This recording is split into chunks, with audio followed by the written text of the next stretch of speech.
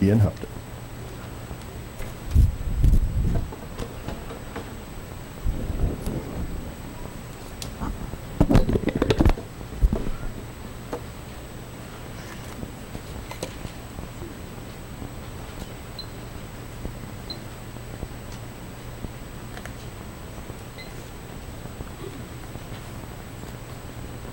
Greetings.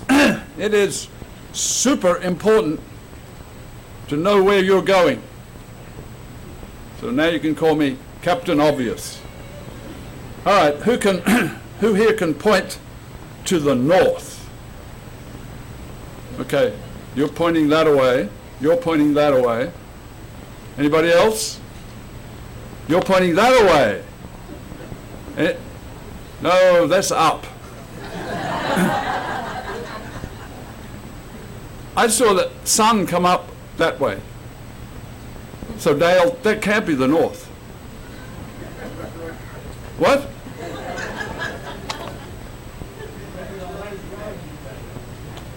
It depends on which road you take. All right. Anybody else thought it through? Okay, we've got two people here pointing that way. Now you're sure? Because I got a compass up here, and the compass needle points north that way.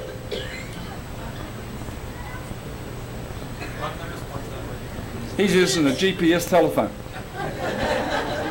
What's wrong with, oh, wait. Now it changed, it's pointing this way. How did that happen? Hey, who put this magnet up here? Good night, somebody's sabotaged my sermon. All right.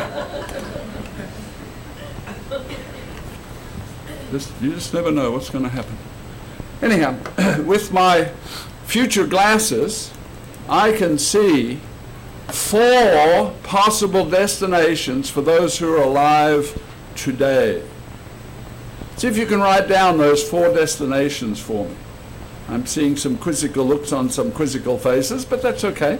Write down as many as you can of the 4. If you come up with 5, we'll have a talk after church, right? See if you can write them down, and we'll discuss them later. So let's focus on one of these destinations for the dead in Christ. In John, Jesus is telling us what will happen to the dead in Christ. John 5:28.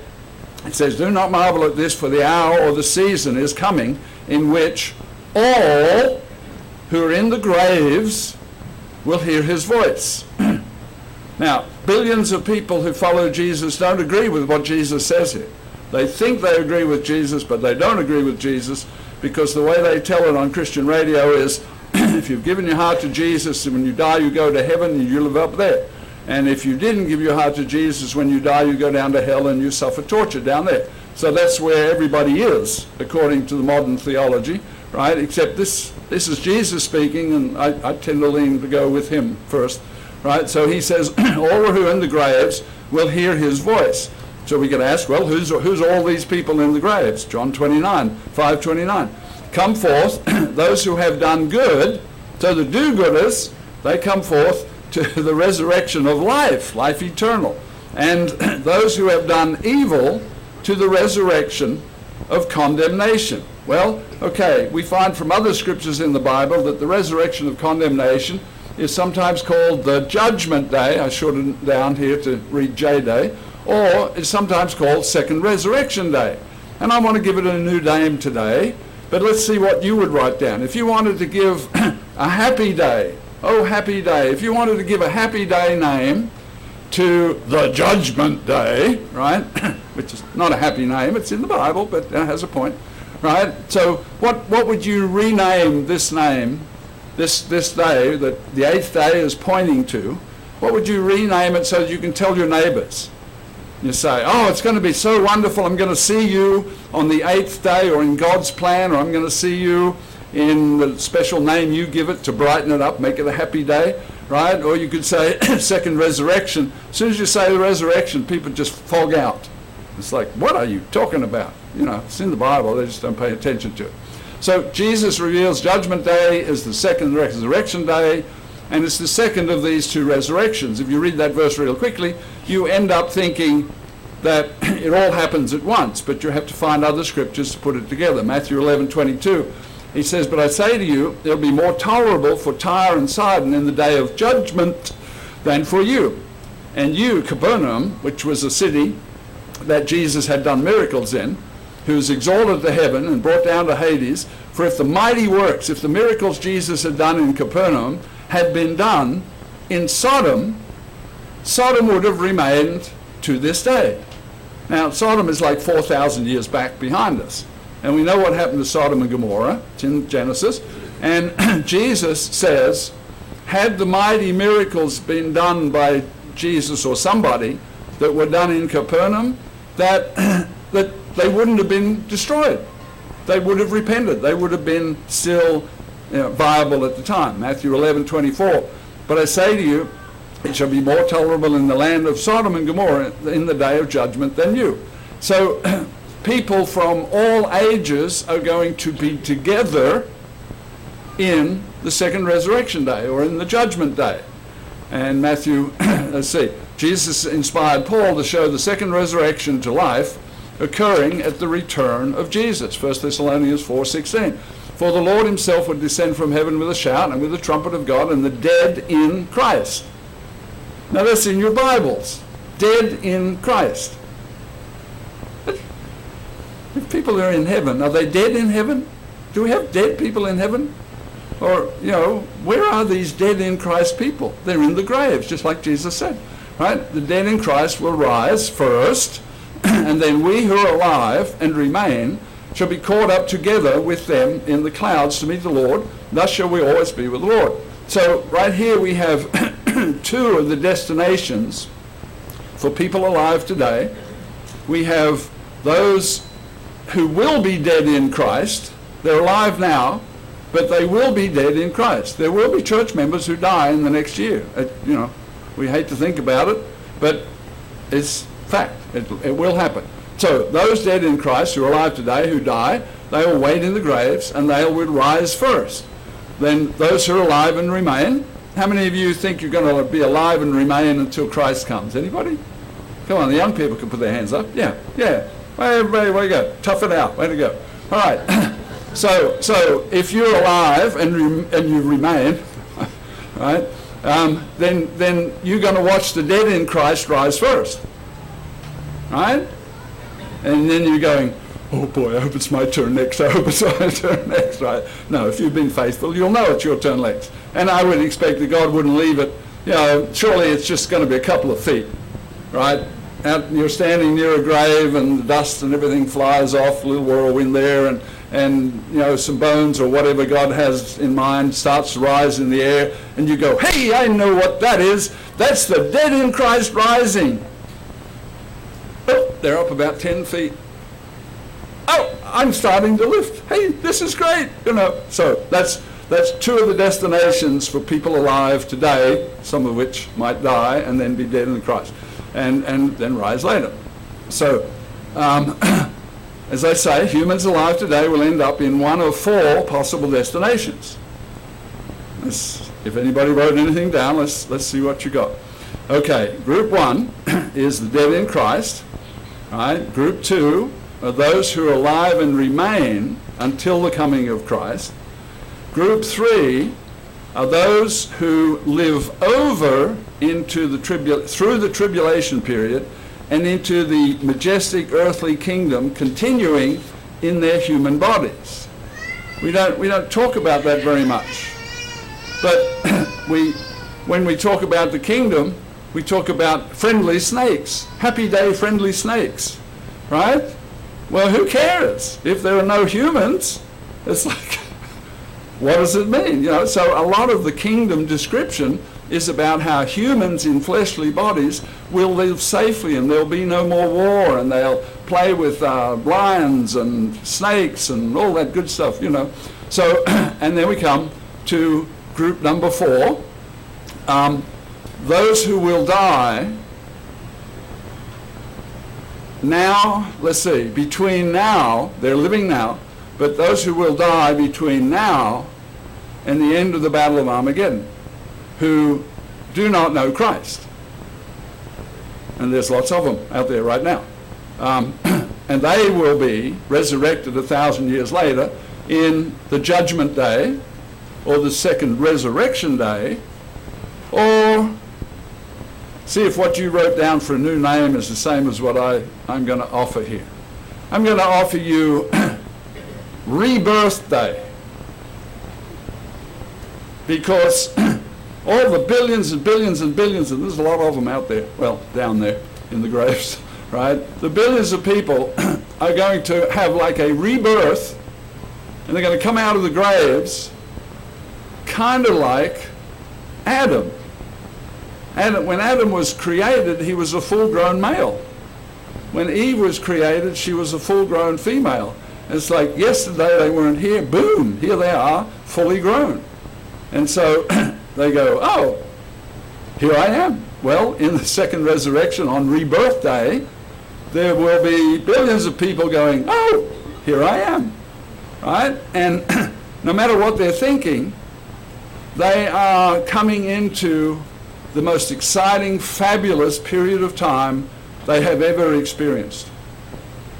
And if we point to the word Judgment Day in the Bible, we get this negative connotation. It's like, oh boy, you don't want to be in the Judgment Day. Oh, it's going to be so terrible. No, it's not going to be terrible. Why would Judgment Day be terrible? Anybody give me an answer to that? Why would it be terrible?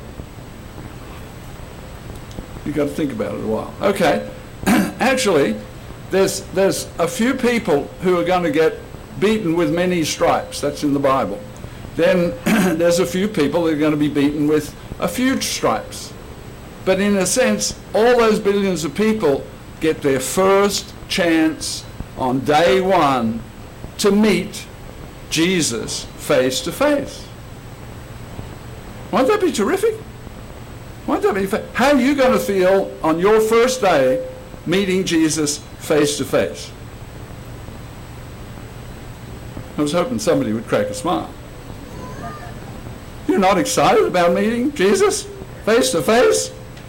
I've learned a lot about him. I've talked to him a lot.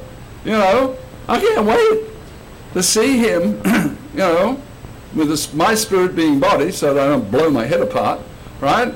My spirit being body, seeing his spirit being body, and just like somebody I've talked to on the phone for years and haven't seen them, now I'm seeing them face to face. These people will see Jesus face to face, and it's going to be fantastic. It's going to be like a rebirth. It's going to be a new chance to get it right this time. No matter what happened to them in their lives in the past, here is a time when it's a new day. And God is for us. God is not against us. God wants everyone. In Peter it says, He's not willing that any should perish, that all should come to repentance. So He wants every human being possible, excuse me, to have a fresh start on Rebirth Day. You can call it Judgment Day, but be careful who you're talking to when you're talking Judgment Day. If you're talking to your neighbor Judgment Day, you are going to get a negative response. I guarantee. Right? Judgment Day? You mean God is going to judge me? It's true, He will, right? But if you categorize it as you are headed for the most fantastic time in your life, you are just going to blow you away. And they go, what are you talking about? Everybody goes to heaven or to hell. We know this for a fact.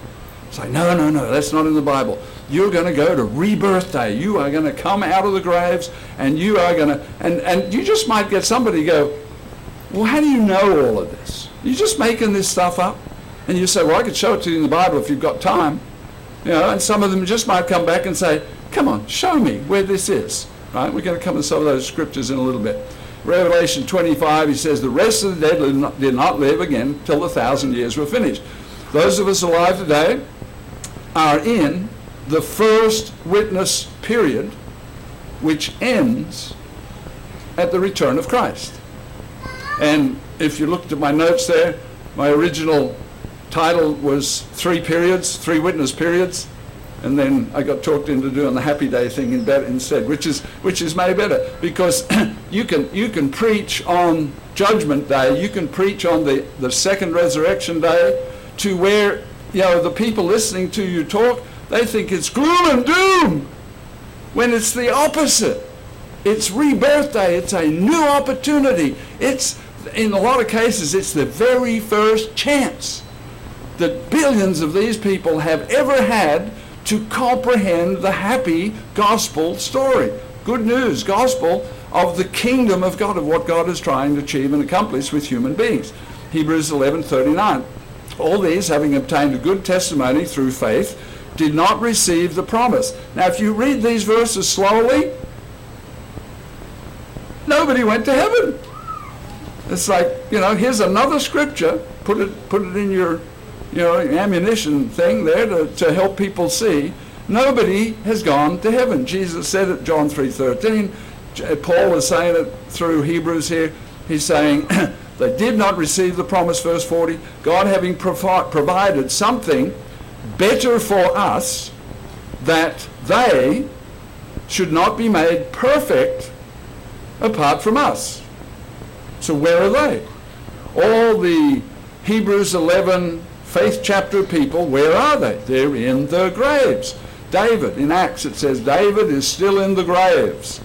So if Moses and all of these great people, Moses, Abraham, Peter, Paul, Mary, if they're all in the graves, they're waiting for us. And we all get the joy of the first resurrection together, Hebrews 12:1. Therefore we also, since we are surrounded by so great a cloud of witnesses.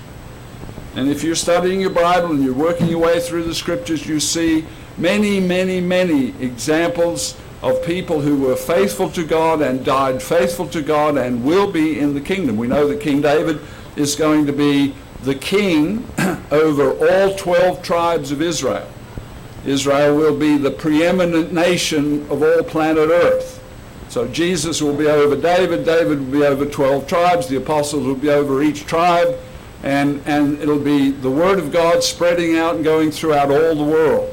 So let us, he says, therefore, since we are surrounded, since we've got this fabulous set of witnesses from Genesis to Revelation, terrific set of witnesses, of which Paul himself was a great one, and told us a lot about how to live the Christian life. He says, let us lay aside every weight and sin that so easily ensnares us, and let us run with endurance the race that is set before us, all the way to the finish line, to our last breath. Now, I've got this magnet here, and every time I put this magnet near this compass, it distorts the true direction of the compass. So let's think of this magnet as the pulls of the world, the temptations of the world, right? It has a pull, a magnetic pull, but let's think of it spiritually as the pulls of the world. Ooh, it's kind of close to me, isn't it? Let's move that out a little bit. But when we go back to our lives and our homes in the next couple of days, we're going to be back in the world. We're going to be back in influences that are going to tempt us to move away from God and away from our first, our destination, the one we want more than anything else, the first resurrection. So here he says, since we've got a cloud of witnesses, let us lay aside every weight, every sin that easily traps us, and let us run our race. And that's what we're looking to once we leave here. After today or after tomorrow, there'll be none of us here. We'll all be gone. We'll have finished both festivals, and we will have filled our joy banks, and we'll be off and running. So seeing how they lived and overcame should encourage us to do likewise. We should get courage. We should get inspiration from reading their stories. The young children. Somebody was talking to a younger person, and they said, my hero in the Bible is, and my best story is David and Goliath. And that's a terrific story, because young teenage boy David, who knew God very, very well, went up against a mighty warrior and was 100% convinced from the minute he laid eyes on him and heard him challenge the Israeli, it's not easy to say that anymore, is it? The Israeli army. But Goliath, he challenged the Israeli army. So David just said, God is going to help me kill Goliath. It's great. So for a young person, that's a good model. Let's see. It should encourage us to do likewise and be solid witnesses for our own generation, for our own teens, for our own family members, for our own friends, who you don't know could be in the first resurrection based on your witness in the next 12 months. They could even be sitting here in this room based on your witness in the next 12 months. Now, if you take the approach of, you better get in God's church or you're going to Judgment Day. God is going to get you, right? And here's a question. How many of you, at some point in your early life, thought God was against people? Anybody? Yeah, okay. Okay, let's do it this way. How many of you think a lot of people out in the world think God is against mankind? Right? Now, why is that? Why is that? He created the solar system. Isn't that great? And planet Earth with water on it and sunshine and things that grow even if we don't do anything. Right? Plants come out of the ground and so we have a fabulous, and they say, well, let's all get on a rocket ship and go live on Mars. Right? Not me. I'm staying here. You can all go. I'm just going to stay here where there's water and sunshine and all the good stuff that we need for life and enjoying it. So God, the true message from God is he has been doing everything in his power to get our cooperation to get us into his family and into his kingdom in the first resurrection. And people have failed to understand his purpose and fail to live according to the divine nature, which we call righteousness. It's just doing the right thing. People are either doing the right thing or they're doing the wrong thing. It gets that simple. When people go into a school and start shooting down innocent people, all Americans know that's the wrong thing, right? And serving Jesus Christ, who wants you to be with him in his kingdom, that's the right thing. And they go, well, I don't want people telling me what to do. Okay, ultimately, if you refuse to let God tell you how you should live, which just be a good Christian, be a good citizen, help people, love people, that's basically what he's saying. If you continue to take that approach, he has an answer for that. It's the end of the Judgment Day period. It's the end of the second resurrection period. We'll see some scriptures a little bit on that. So seeing how they lived should encourage us to be solid witnesses in this first witness period to those around us. In 1 Corinthians 10:6. Now these things became our examples to the intent that we should not lust after the evil things as they lusted after. See, the pulls of the world, I'll get that away from me a little bit there. I'm feeling the pull of the world. No, can't do that. Okay, 1 Corinthians 10:7. And do not become idolaters as some of them. He's talking about the Exodus people. As it was written, the people sat down to eat and drink and rose up to play. Verse 8, nor let us commit sexual immorality. We're in a world that is rampant with sexual immorality. They're not telling young people about sexually transmitted diseases. You ever hear anything on radio or TV? Almost nothing is told to the young people. It's almost a law. You can't tell young people what might happen to them if they're sexually promiscuous. It's like, no, we want to keep that a secret. Oh, great. Then what happens to those people? Some of them did, and in one day, 23,000 people God killed. Now, when God kills somebody, it's just putting them to sleep for a little while, and then he's going to bring them back to life. That's what Judgment Day, Second Day, Rebirth Day. He's going to bring those people back to life, and they're going to know who they are. And they're going to go, oh, wow, hey, I used to live in Sodom and Gomorrah. Woo, boy, did we finish on fire? Wrong kind of fire, but that's how we finished. And it's like, is there any fire in the sky? No, all that's been taken away. Now we're gonna live peaceably, and you're gonna learn God's ways, and you're gonna love it. It's gonna be terrific. Verse 9, nor let us tempt Christ, as some of them who tempted and were destroyed by serpents. Now, why is Paul saying, nor let us? Now, he's writing this, or having somebody write it for him. He's having this written down for people 2,000 years ago who are in God's New Testament church, New Covenant church. And so he's saying, I need to warn you because the pulls of the world, a little bit further away, don't want to be tempted. The pulls of the world, he's saying, don't tempt Christ as some of them were. Now this is part of the encouragement, this is part of the example, this is part of the witness of the New Testament writings from Paul is when we go back to the world, we've been here in a fabulous situation, putting joy into our joy bank, and at least a week or two from now, somebody will say tabernacles, and you crack a smile and say, boy, it was great, wasn't it? And then 6 months out, it'll be like somebody says tabernacles, and you go, well, that's not for 6 months. But keep the joy in your bank and pull it out and spend a little joy every now and then as you go along. 1 Corinthians 10:11. Now all these things happen to them as examples. So now we've got two kinds of examples for us in this first example witness period, and that is the bad examples. Look what God did to them. He put them to sleep, and he doesn't plan to wake them up until rebirth day, which is 1,000 years plus whatever ahead of us. But we're going to be fixing the world so that when they come out of the ground, it's like, wow, I have never seen anything like this before. A lot of those people lived in the desert. A lot of those people, struggled to stay alive. Verse 11, all these things happen as examples, and they were written for our admonition. He's writing to people 2,000 years ago, not fully realizing that what he's writing would then be applicable to people for the next 2,000 years, which brings us up to us today, right? For our admonition, upon whom the ends of the ages have come. Paul thought he was going to be alive at the coming of Christ. Oops, no, he didn't get the memo, did he? Right?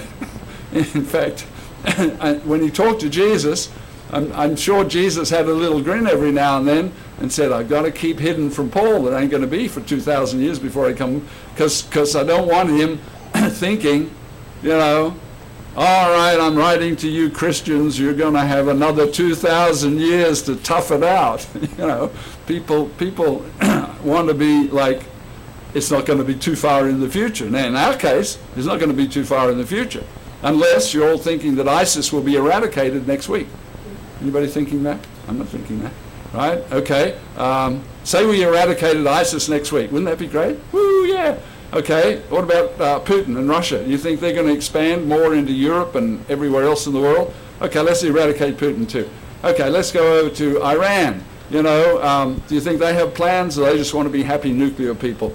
I mean, the problems are immense, and they keep growing, and they keep pressing in on us, and we're just sort of backing away from it because of our leader, but I believe things will change. Anyhow, let us not tempt Christ, as some of them tempted Christ and were destroyed by serpents. So these things happened as examples and written for our admonition, and we need to pay close attention to the early witness period, but we're still in that first witness period. We are now people who read those admonitions and that witness information, and now we're ready to go out and tell other people about it. Paul warns us to beware of this bad behavior against God so we don't repeat it. And, it's like when we go back into the world, it's like some of us are so happy that we've been rejoicing in God's world. It's like there's no way we could turn away from God. But are there pulls of the world in your neighborhood? Are there pulls of the world where you work? Are there pulls of the world for your teenagers on TV? Right?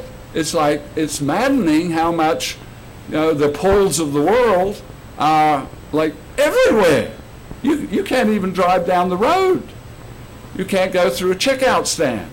You can't turn the TV on for a couple of minutes before the pulls of the world are starting to work. So true servants are to see the good examples in Scripture, which is what Bible study is. When I was first in the church, it was do your Bible study, do your Bible study, do your Bible study, and do your prayer, and do your prayer, and do your Bible study. And it was like, is there more to that message? You're like, yeah, because it's going to mold your brain to be more godlike so you can make better decisions in your life, so you don't end up a heroin addict, you don't end up in prison, and all that. So true servants are to see the good examples in the Scriptures and to live according to those good examples and to become good examples for people around them. Right? And again, I go back to this rebirth day. Right? See, the word birthday is a happy word, right? You say birthday. Anybody, in worldwide it was a horrible thing, right? Anybody remember those messages? Birthdays are bad, right? Okay.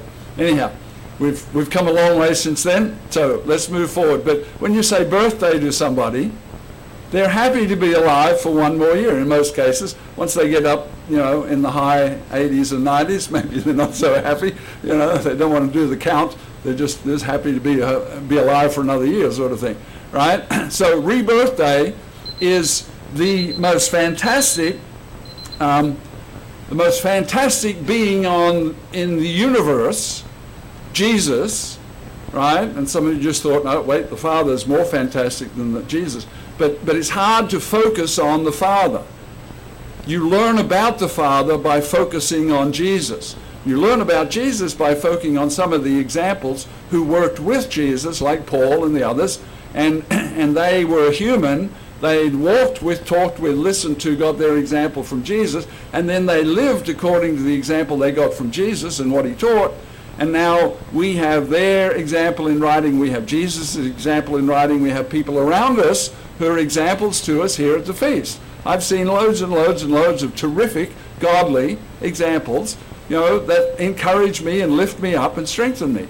1 Thessalonians 1:7.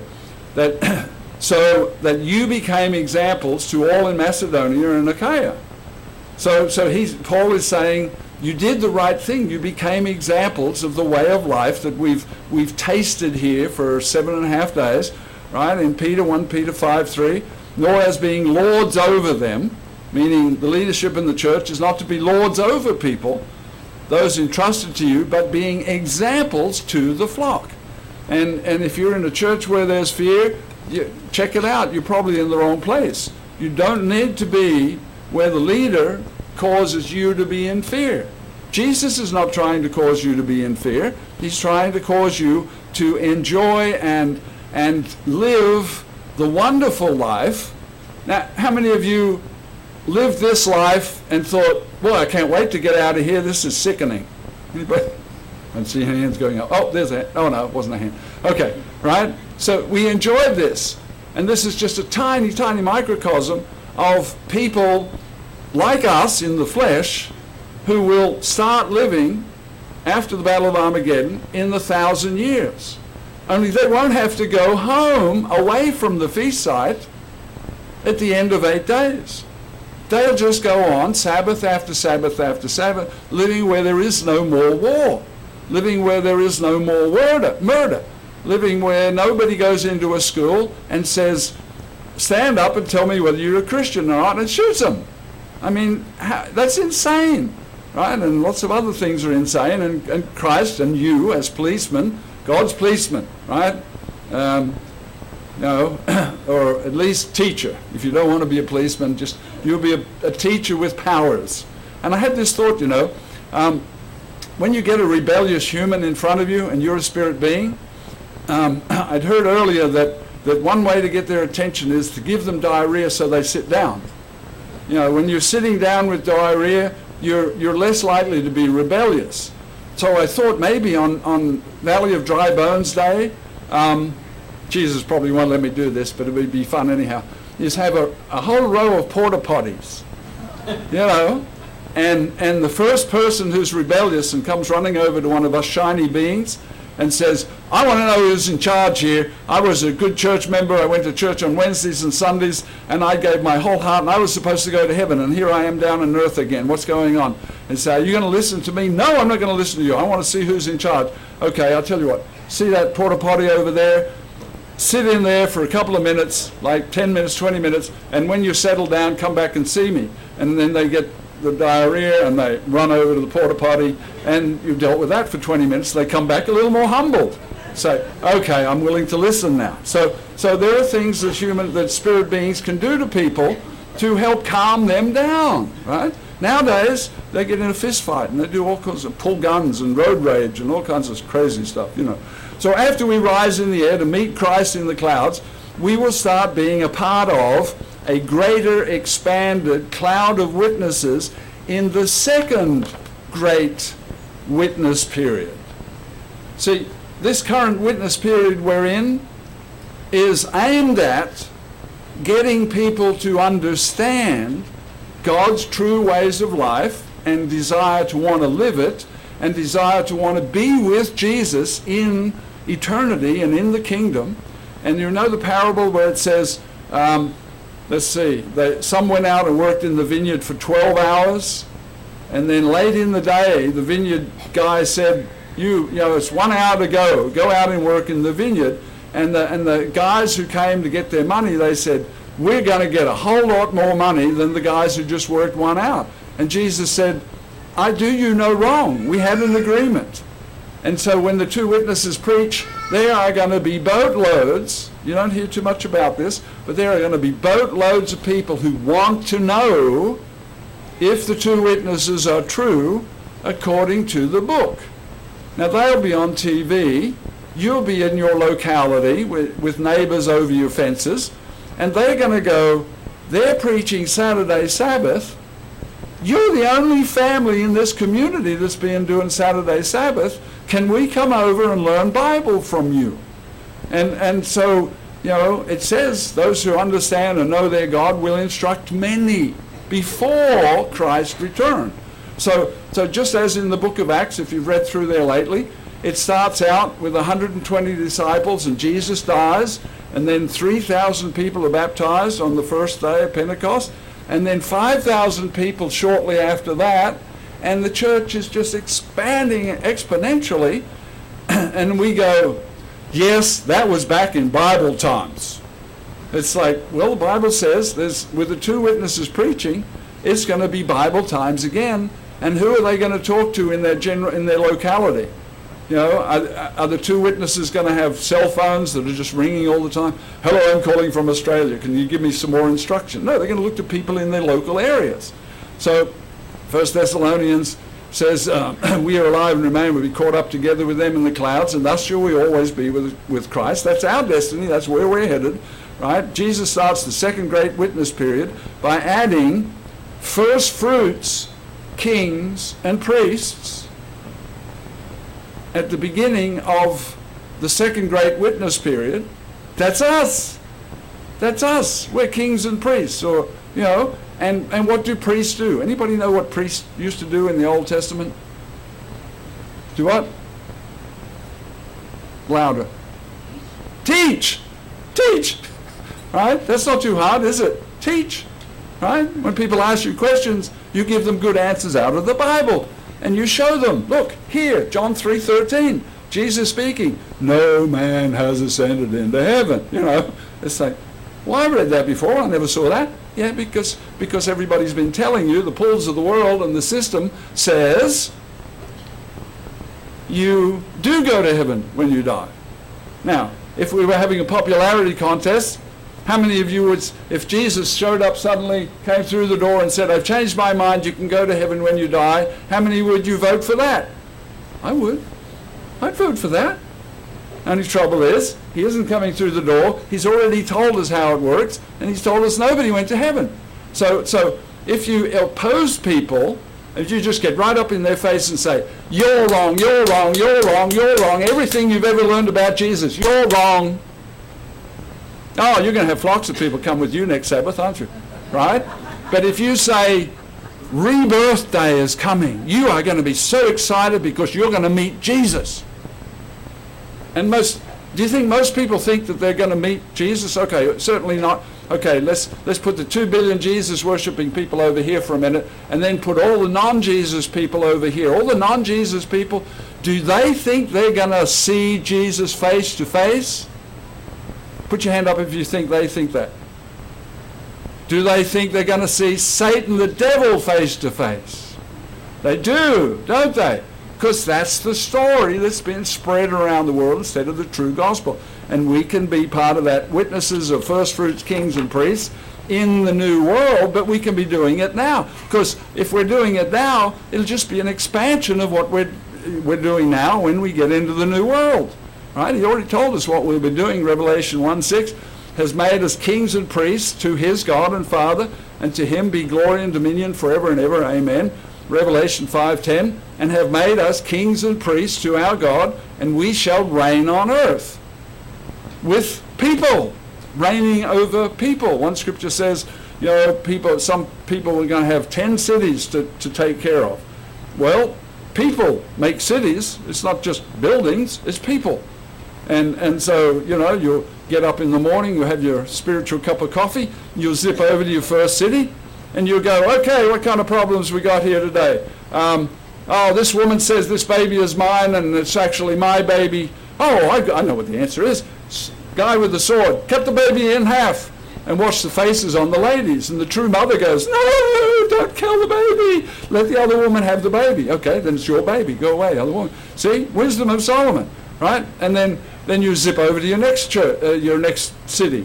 And you're busy zipping from place to place to place, and you're helping people in your 10 cities or your 5 cities or whatever you get, right, to understand how to use Scripture, how to use godly living in a practical way. We had a whole bunch of terrific questions come in from the youth, the young people, of how do you help your friend not go in a bad direction that's going to cause them harm? That's a good question, isn't it? Does that apply to any of us? That applies to all of us. How do we help our neighbors and friends not go in a wrong direction? Because if we say, oh, it's going to be so exciting. We've just come back from the Feast of Tabernacles, which is going to be the first thing Jesus does once he gets back to planet Earth, and he gets rid of the rebellious people, the Battle of Armageddon. You could say the Battle of Armageddon, and people suddenly listen. They go, whoo! Oh, he just said something important. She said something important, right? Okay. And you go, yeah, I've got a bunch of scriptures on that battle. If you want to know, I can show you where they are, right? And then once peace breaks out on planet Earth, there's going to be Feast of Tabernacles. People come together and they see Jesus face to face, because he'll be the preacher. We won't need crazy Australians up here doing weird things. Jesus will be the teacher. It'll be like the President of the United States comes out once a year and he gives the State of the Nation address. This will be like Jesus comes out and he gives the State of the World address once a year, or for the 8 days of the Feast of Tabernacles.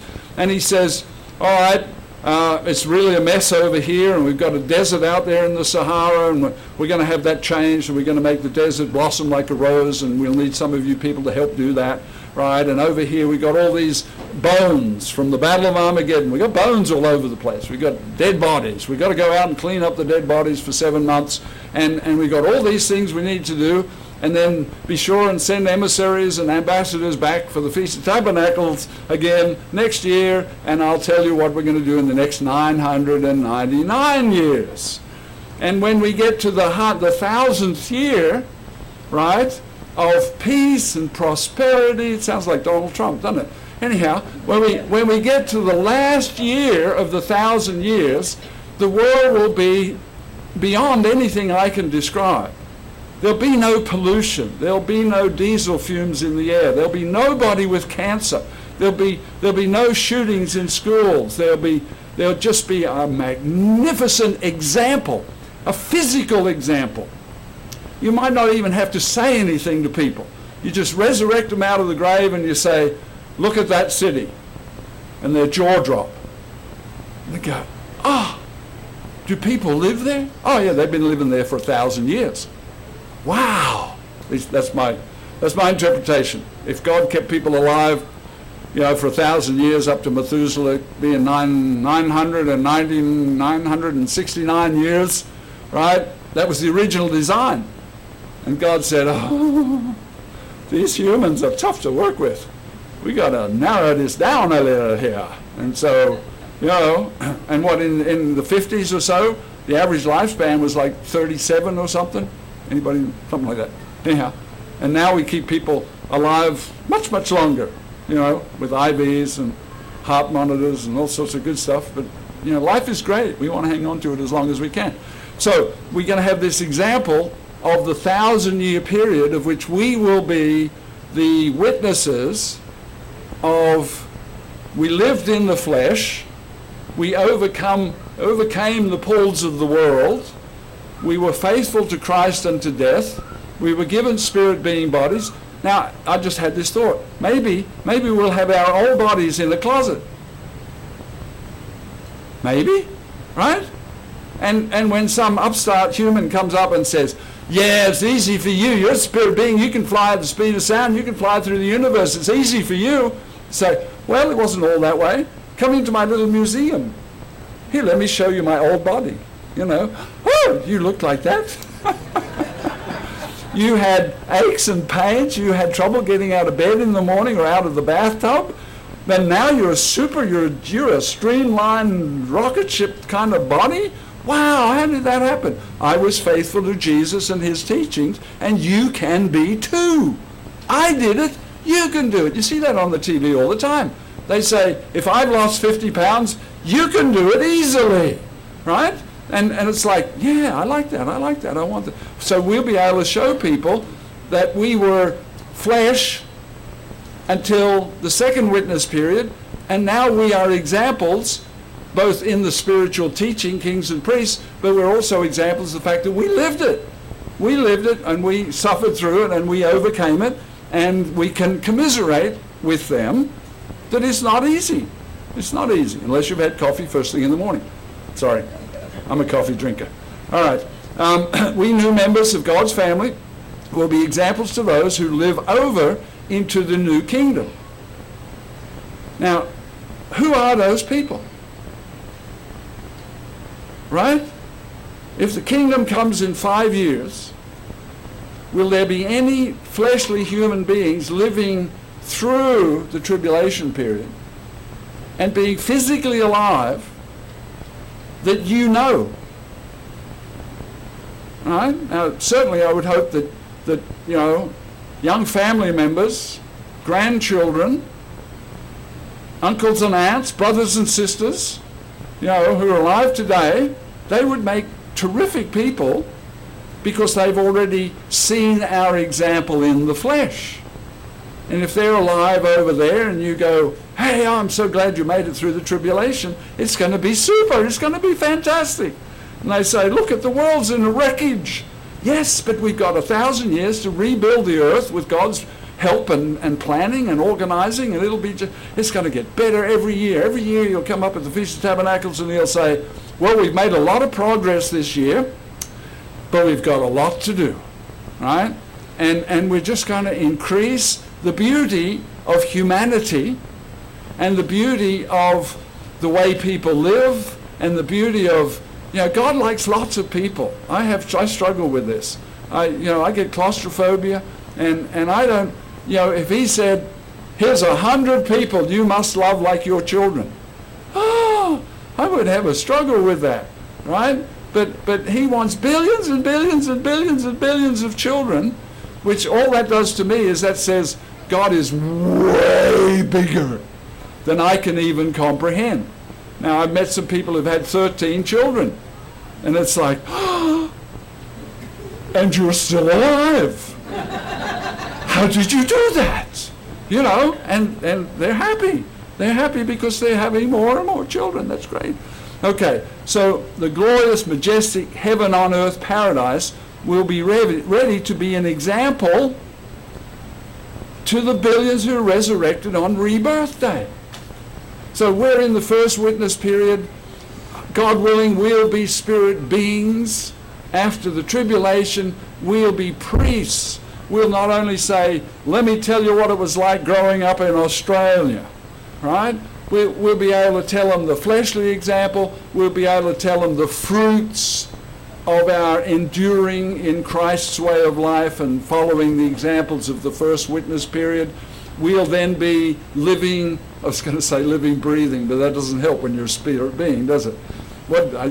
Shining, there. Living, shining beings. We'll be living, shining beings as examples in the second witness period, helping those fleshly people become witnesses themselves, and the buildings and the construction of a glorious, gorgeous planet for 1,000 years, and they'll be a fabulous example and witness of God's way of living, right? And then comes the third witness period, the second resurrection, the rebirth day, when billions upon billions upon billions upon billions upon billions of people come back to life. How many porta potties would we need? We've got to have another solution to that problem. Anyhow, so, but those people need an example, right? And a lot of them died with a sword in their hand, stabbing people to death. They were, people have had battles and fought hand-to-hand combat, and they're killing a guy, and somebody sneaks up behind them and kills them, and lights out. And they come back in the next moment of consciousness, they're doing this. Where's my sword? It's like, hey, just be calm, relax.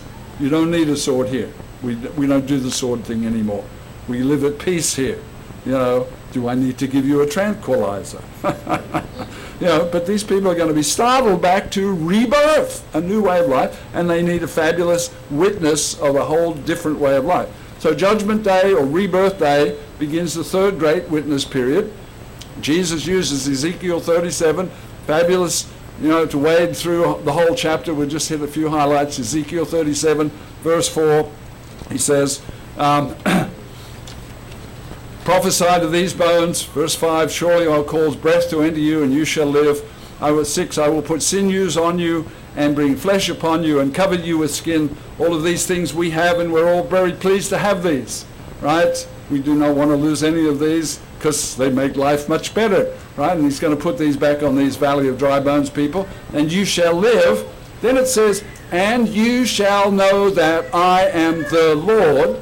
And that's the first time in this little section where it's announced that this is Jesus speaking. And these people who come back to life, they will know that Jesus is Lord. Surely they're going to see the face of Jesus. Right? Okay, we go on down a few more verses. He's the one calling them out of the grave on day one, so it's highly likely that they will see his face. Because then, how are you going to know it's the Lord if he's hiding somewhere? You know, if you just pop up out of the ground and shake off the dirt and the dust, and there you are standing there, and it's like there's billions of people all around, or whatever, how that works, and it's like you don't see Jesus, how are you going to know, I am the one who brought you out of the grave? Right? Remember, there's a verse somewhere in the Bible that says you won't have to say, know the Lord, because everybody will know the Lord. And it's one more example to me that people will see Jesus as they come out of the graves, and they will go, wow, that bright shining being, that's Jesus. We're going to see him at the Feast of Tabernacles for 1,000 years. You know, he won't be hidden from us. And fleshly people will see him in his bright shining. The 3 pre-apostles went up the mountain of Mount Transfiguration, and they saw Jesus in his kingdom, bright and shiny. Well, billions of people are going to see that throughout history. So then verse 10 says, an exceeding great army, billions and billions of people. Verse 12, I will open your graves, I will cause you up to come out of your graves. Verse 13, then, once you've come out of your graves, you shall know that I am the Lord when I have opened your graves, O my people, and brought you up out of your graves. So there's another reference, and if you work through the notes there, actually that says second of 3, and then verse 14, I will put my spirit on you, and you'll live in the place in your own land, and then you shall know, third time, that I am the Lord that has spoken and performed it. So people are going to know Jesus, so it's okay for you to say, you know, I can't wait for you to see Jesus. And for a lot of people who don't think they're going to see Jesus, it's like, oh, well, that's kind of positive. You righteous Sabbath-keeping person, you think I'm going to see Jesus? Oh, yeah, it's in the Bible. Really? Where? Show me. Right? We have to present this in a positive light. And if we take the Judgment Day way, God is going to judge you. You're going to fall into condemnation. Right? You're not helping people get a taste for this joy. Right? We've all come here and we've experienced the joy of the Lord. We've heard and we've sung and we've appreciated his words coming to us through the messages. And we grew into it being very positive and very full of joy. And then he commanded us, get up there and have 7.5 days of rejoicing. And we said, okay, I think I can do that. And we've done that. And that's been terrific. So how many here in your heart think God is an extremely positive person? Anybody? Okay, most of you think that. Okay, so if you're God's witness, then how many of you should be extremely positive people helping people see God's way? Right? It's not easy to be positive in an extremely negative world. Oh. Pulls of the flesh. They're just always radiating out to us everywhere we look, everywhere we go, even sometimes in our head. Before we've had coffee, we sometimes think ugly thoughts. You know, at least I do. especially when I kick my toe on the way to the coffee pot. Or when I drop the flask when I'm making the coffee. I'm not suitable to make coffee before I've had coffee, which is a real problem, right? Thank God for those machines where you turn them on the night before. Okay, so God is an extremely positive person. We worship an extremely positive being. So how should we contact our friends and neighbors in a positive way or in a negative way? And so we need to couch what we're going to say. We need to find nuggets that we believe, and we've seen in Scripture for ourselves, right? And I don't know whether I've convinced you or not, but on first day of first resurrection, on second resurrection, rebirth day, all those people are going to see the face of Jesus. And it's going to be fabulous because Jesus is a fabulous being, right? And they think, oh, after I die, the first face I'm going to see is Satan the devil. No, that's not what the Bible teaches. Help them understand how positive the whole program is. The good news, the gospel. Try not to use the word gospel, especially in Branson, right? Oh, you're going to hear some gospel singers, you know. No, use positive language. So we need to give a positive witness to people, and that's why I'm suggesting to you, you can call it any day you want, but if you go around telling people about Judgment Day, don't expect a lot of good results. You know, if you start telling, oh, well, you come up in the second resurrection, it's like, wonder what that's like. You know, we have to couch things in positive terms.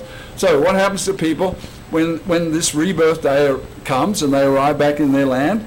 And we see that in Isaiah 65:18. Okay, this is the extremely positive, fabulous being we call Jesus and the Father. This is their thinking. Be glad and rejoice forever in what I create. For behold, I create Jerusalem as a rejoicing and her people a joy. What we've seen reflected in people's faces here for 7.5 days.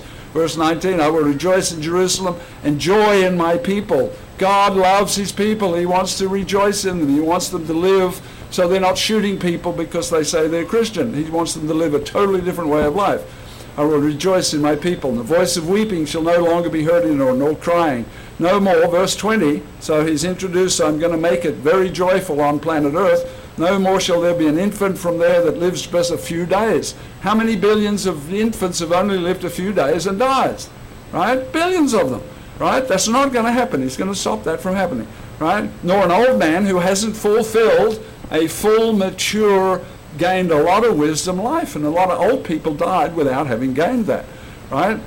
For the resurrected child, I put the word resurrected in there because they come out of the grave as a child, but they're going to die 100 years old. They get 100 years worth of new extra living, no matter how old they were when they went in the grave. And the sinner being 100 years old, once the 100-year period comes to an end, if you're still a sinner, they will be accursed. Later we see in Revelation they come up against the camp of the saints. Fire comes down from heaven, destroys them all, no more fleshly human beings, second death, lake of fire, and then we're into a totally different period, which I can't tell you anything about, right? But we've got plenty to work with. Jesus pictured their final end, Matthew 25:41. Depart from me, you cursed, into everlasting fire prepared for the devil and his angels. In Revelation 21, verse 8, it says, the cowardly and the unbelieving, the abominable, murderers, sexually immoral, sorcerers, idolaters, and all liars will have their part in the lake of fire, which burns with fire and brimstone, which is the second death, the end of flesh. But he wants no one to perish. He wants everybody to come to repentance. And you say repentance to people, and they go, oh, that's that mean God trying to get me again. No, repentance is the doorway to a fabulous way of life, which we have seen here for 7.5 days. Right? It's because we've come through repentance and we've learned God's ways and we love God's ways and we live God's ways, and now we've got to go out and tell people about God's ways. Isaiah 65:21, they'll build houses and inhabit them, and they shall plant vineyards and they'll eat the fruit. You know, the Judgment Day in a lot of people's mind is you're guilty. Uh-oh, I just bought the farm, I'm done. No. It's a 100-year period where people come up and have a totally new, clean slate. They get straightened out, and they have opportunity to live and learn God's ways for 100 years. But if they don't get the picture at the end of the 100 years, it doesn't go on and on and on and on. It comes to an end. Verse 22, they shall build and not another inhabit, which lots of people have built buildings, and then a warring tribe would come over and kill all those people and live in their building, right? And they shall not plant, and somebody else eat what they planted. And the days of as the days of the tree, so shall the days of my people be. Notice this, and my elect. Who are my elect? Who's that referring to? Saints, kings and priests. My elect shall long enjoy the work of their hands. Yes, like 1,000 years plus another 100 years after that. We're going to long enjoy the work of our hands. Verse 25, the wolf, the lamb will feed together, the lion eats straw like an ox. It's going to be a fabulous world, unbelievable and just thrilling. And we need to express that to people, not with judgmental words, not with harsh punishing words. Right? Now if they ask, will I be punished? Biblically, the answer is yes. Don't lie to them. But when you paint the picture, coat it with the truth and the joy and the thrill and the fun that God has been giving us here in the last 7 days.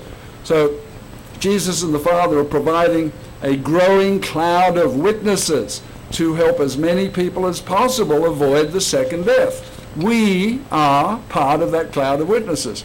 2 Peter 3:9, the Lord is not slack, and he doesn't want any to perish, but all to come to repentance.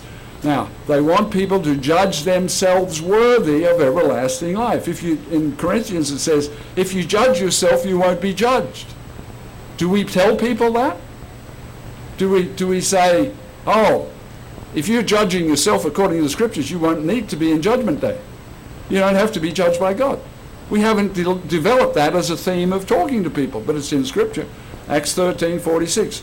Paul and Barnabas grew bold, and since they said to these people, since you reject it and judge yourselves unworthy of everlasting life, we're going to turn to the Gentiles, because they'll listen to us. So Satan is loose for 1,000 years, that's true. Revelation 20, verse 7. And he's released from his prison. So now we have the pulls of Satan, who has to start from scratch. That's good, isn't it? Isn't that good news? See, he's been working at this for 2,000 years, and he's won a lot of battles. And that's what we're looking at, the pulls of the world when we go back home. We're looking at his successes for the last 2,000 years. Then God locks him up for 1,000 years, right? And the only true teaching of God's true word is from God's Bible and Jesus and his witnesses. And so we have a magnificent world full of people living happily, no war, no sadness, no trials that are like the ones we have. And then these people come back to life, and Satan has to start from scratch. It's like, well, I got to put together the Baptist church and the Catholic church and all these other churches. And so, the super rebellious people will want to go where Satan is going. And the people who go, this is fabulous, I want to live like you people live, they're going to go God's way. And so, we will have saved as many people as possible before the lake of fire.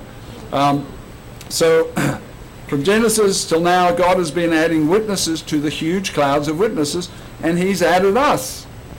And we've got a year out ahead of us. He's still looking for more witnesses. In Luke 10, 2 and 3, he says, harvest is plenteous, and then he says, pray that the Lord will send more people into the harvest. Which is curious, because you could read this and go, hey, Jesus, why don't you skip these verses? Since you know the need, why don't you don't wait for us to pray, just send laborers.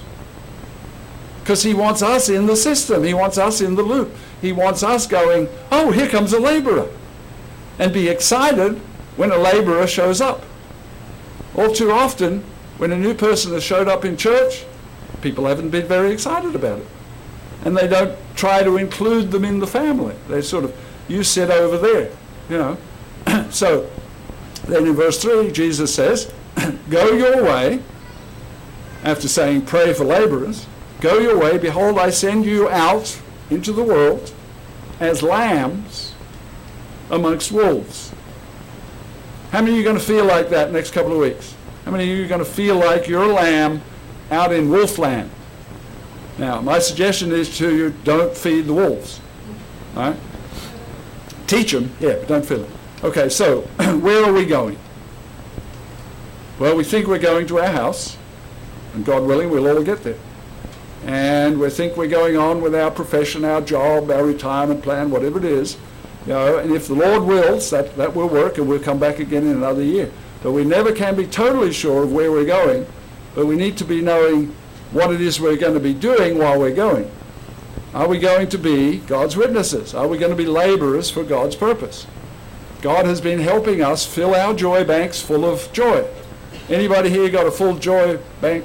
Anybody? No? All right, I have. I'll put my hand up twice. Okay, I saw a couple of hands there. That's good. Okay, so take your joy bank. Get more joy out of the Bible every day in your Bible study.